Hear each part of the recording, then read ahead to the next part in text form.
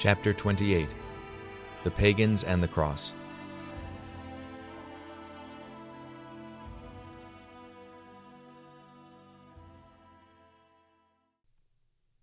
Christ, the Son of God, came into the world to save all men, all nations, and all peoples. Though this was his ultimate goal, his plan was to limit his gospel at first to the Jews. Later, his mission was rendered universal, so as to embrace the whole pagan world as well. These 12 Jesus sent out, but first gave them their instructions. "Do not go," he said, "into the walks of the Gentiles, or enter any city of Samaria. Go rather to the lost sheep that belong to the house of Israel." Matthew 10:5. The first explicit direction to the apostles was to avoid the pagans. Today, the pagans would be known as the foreign missions. Even the Samaritans were to be excluded for the time being, for they were a hybrid people of both Jewish and Assyrian origin. This explicit instruction to the people to confine themselves at first to the house of Israel was underlined by the fact that he chose 12 of them, who roughly corresponded to the 12 tribes of Israel. The lingering remembrance of this order made Peter hesitate when the time came to baptize Cornelius, the Roman centurion. For that act, he required an explicit declaration on the part of God himself. Despite this first mandate to the apostles, our blessed Lord had several contacts with pagans. He even worked miracles on their behalf. Though these miracles do not give a complete answer to the question as to when our Lord began to make his mission universal, nevertheless they do give a clue. The first of the 3 contacts which our Lord had with pagans, and therefore with the foreign missions, was with the Roman centurion. The second, with the daughter of the Syrophoenician woman. And the third, with a young man possessed of a devil in the land of the Gerasenes. There were many elements common to all 3 miracles. The first 2 miracles were performed at a distance. Probably the centurion was a member of the Roman garrison stationed at Capernaum. By birth, therefore, he must have been a heathen. It is very likely that he, like the centurion Cornelius, whom Peter baptized, and like the eunuch in the court of the Queen of Ethiopia, had become at least sentimentally attached to the worship of Yahweh.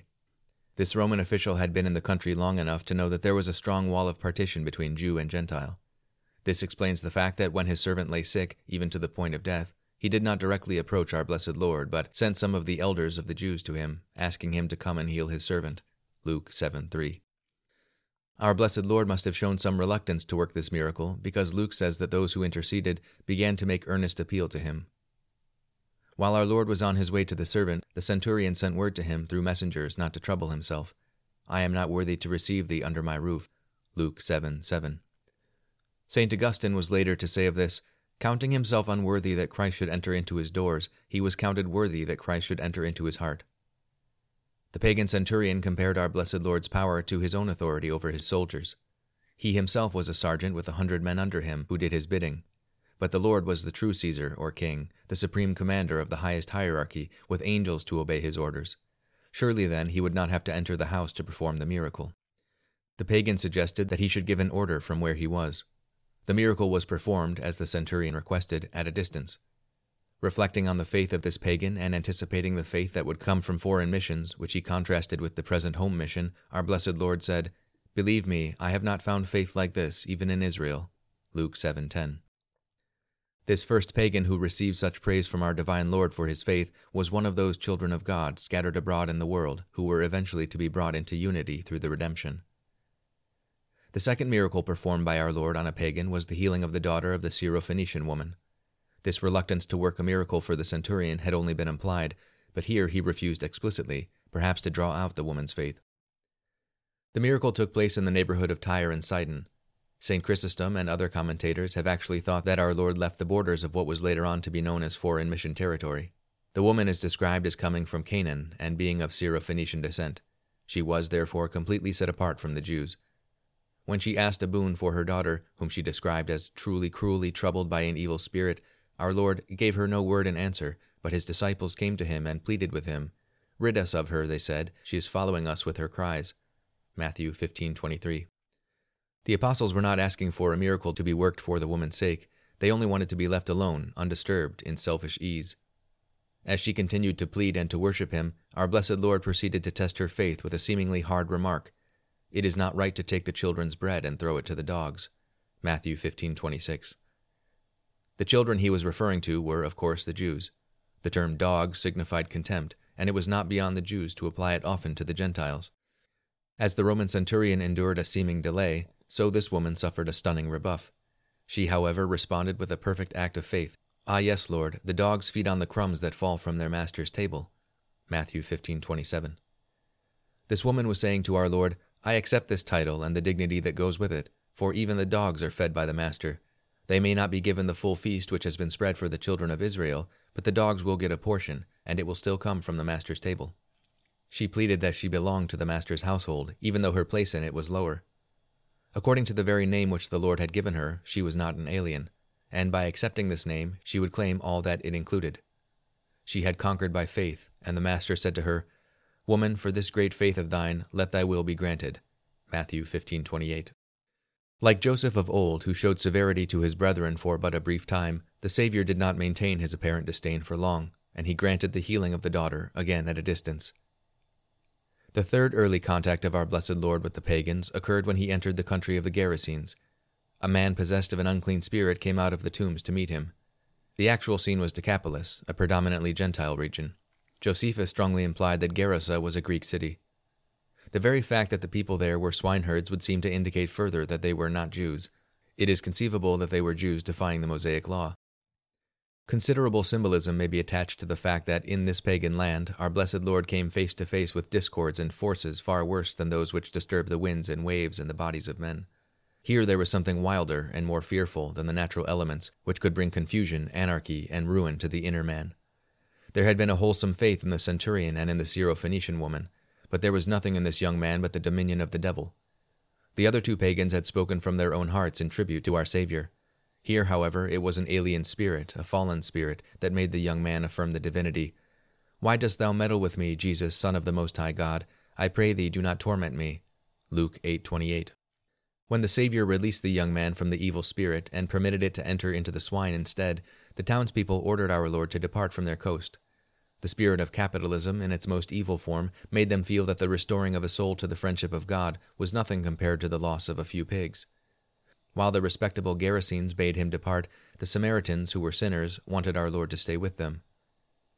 These three incidents involving foreign missions were exceptions to the divine plan that salvation must first come to the Jews, and that he must limit his teaching for the time being only to the lost sheep of Israel.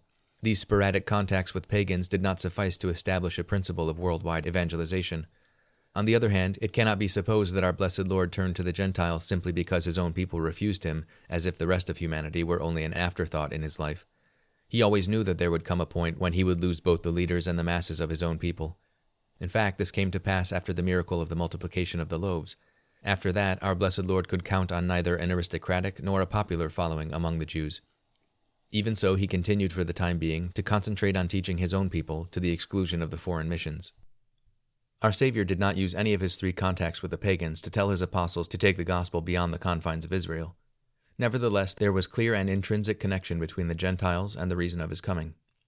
Noteworthy is the fact that in those moments where there was a very strong hint and suggestion of his death and redemption, there was also some involvement of the Gentiles. Quite apart from the three miraculous contacts, there were three other moments when pagans were closely associated with him. Each of these moments had some reference to his passion and to his death and glorification. The first of these was at his birth. The shepherds represented the home mission, the Magi stood for the foreign missions. Jew and Gentile were both next to the crib, but the coming of the Gentiles coincided with the first attempt upon his life. Hardly was the divine ship launched than King Herod sought to sink it by ordering the massacre of all male children under the age of 2. And it was the Gentiles whom Herod questioned concerning the prophecy about the star from Bethlehem. Already the shadow of death had fallen across the infant Jesus. The second moment of the close association with Gentiles in his life was when the Greeks came seeking, through the intercession of Philip and Andrew, to see him.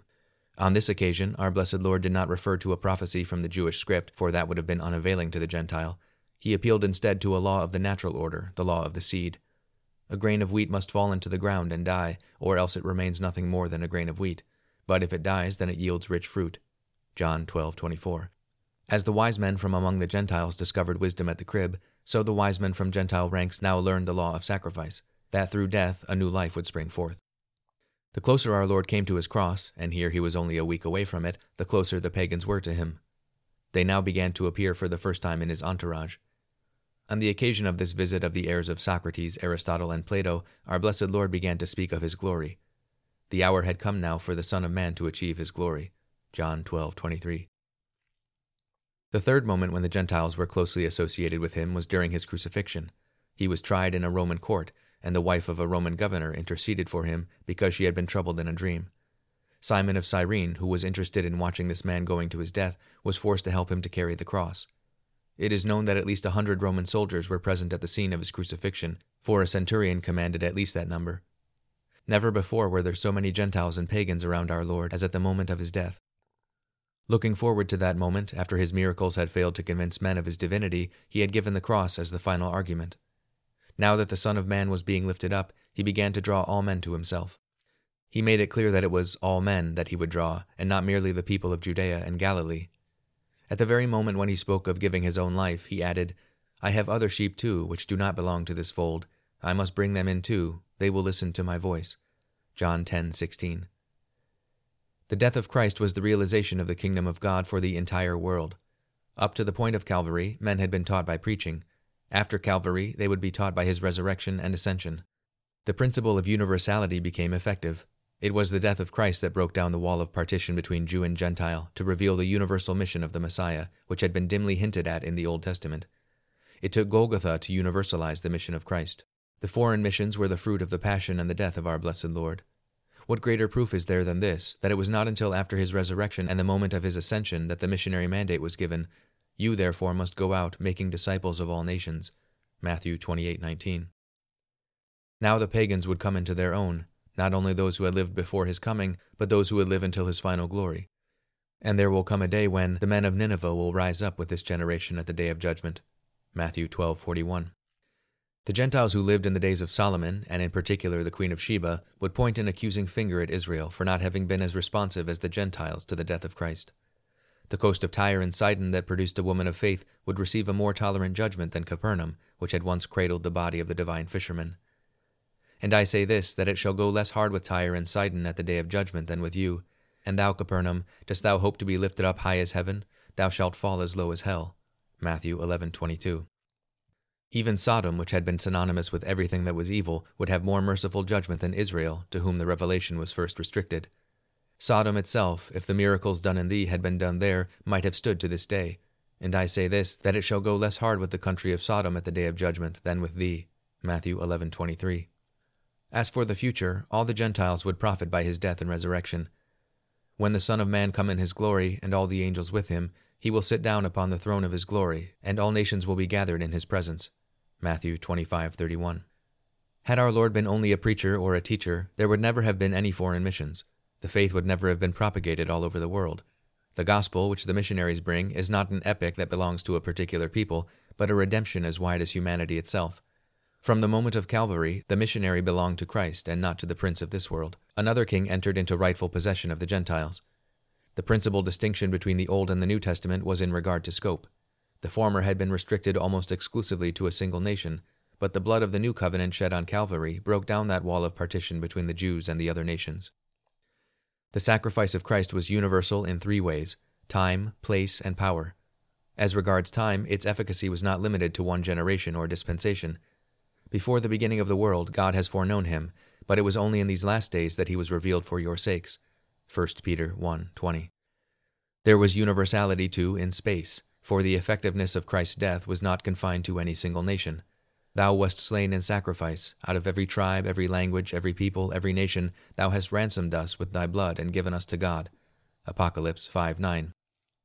Finally, there was universality in power, for there is no sin whatever that his redemption cannot blot out. The blood of his Son Jesus Christ, which washes us clean from all sin. John 1:7. It was on the cross that Christ made his mission worldwide. The closer missionaries live to their cross, the more quickly will they fulfill his mission to all nations.